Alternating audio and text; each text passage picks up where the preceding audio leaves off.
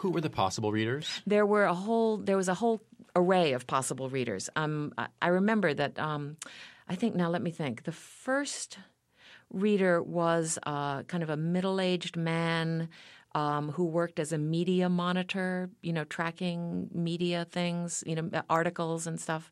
And you mean like a fruit juice company wanted to know exactly. if people are writing about their orange juice on blogs? And so that's right. He'd make a dossier of it. That's right. Or a logging company wanted to know if there was any activism going, any kind of dissent around logging policies. So why wasn't he right?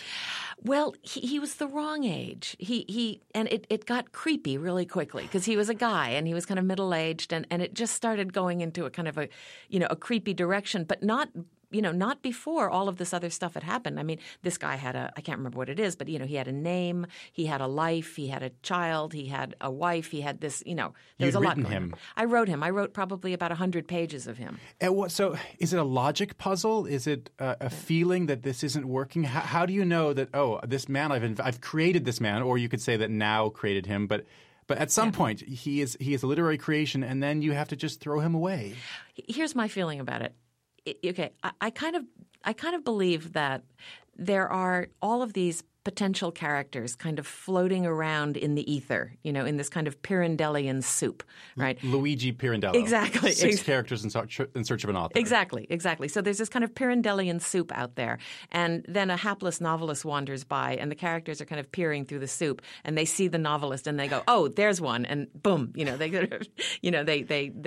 infiltrate the novelist's brain and kind of parasitize you.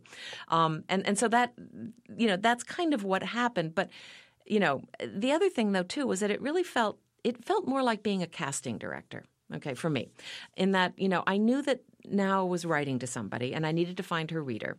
And so I would invent a character, like this media monitor, for example, and invite the character in and arrange for the character to find the diary, whatever portion of it existed at the time. The character would read the diary, start to become obsessed, the way all readers become very quickly. And slowly a fictional world would start to grow. And it would get bigger and kind of plumper and more juicy and more fleshed out.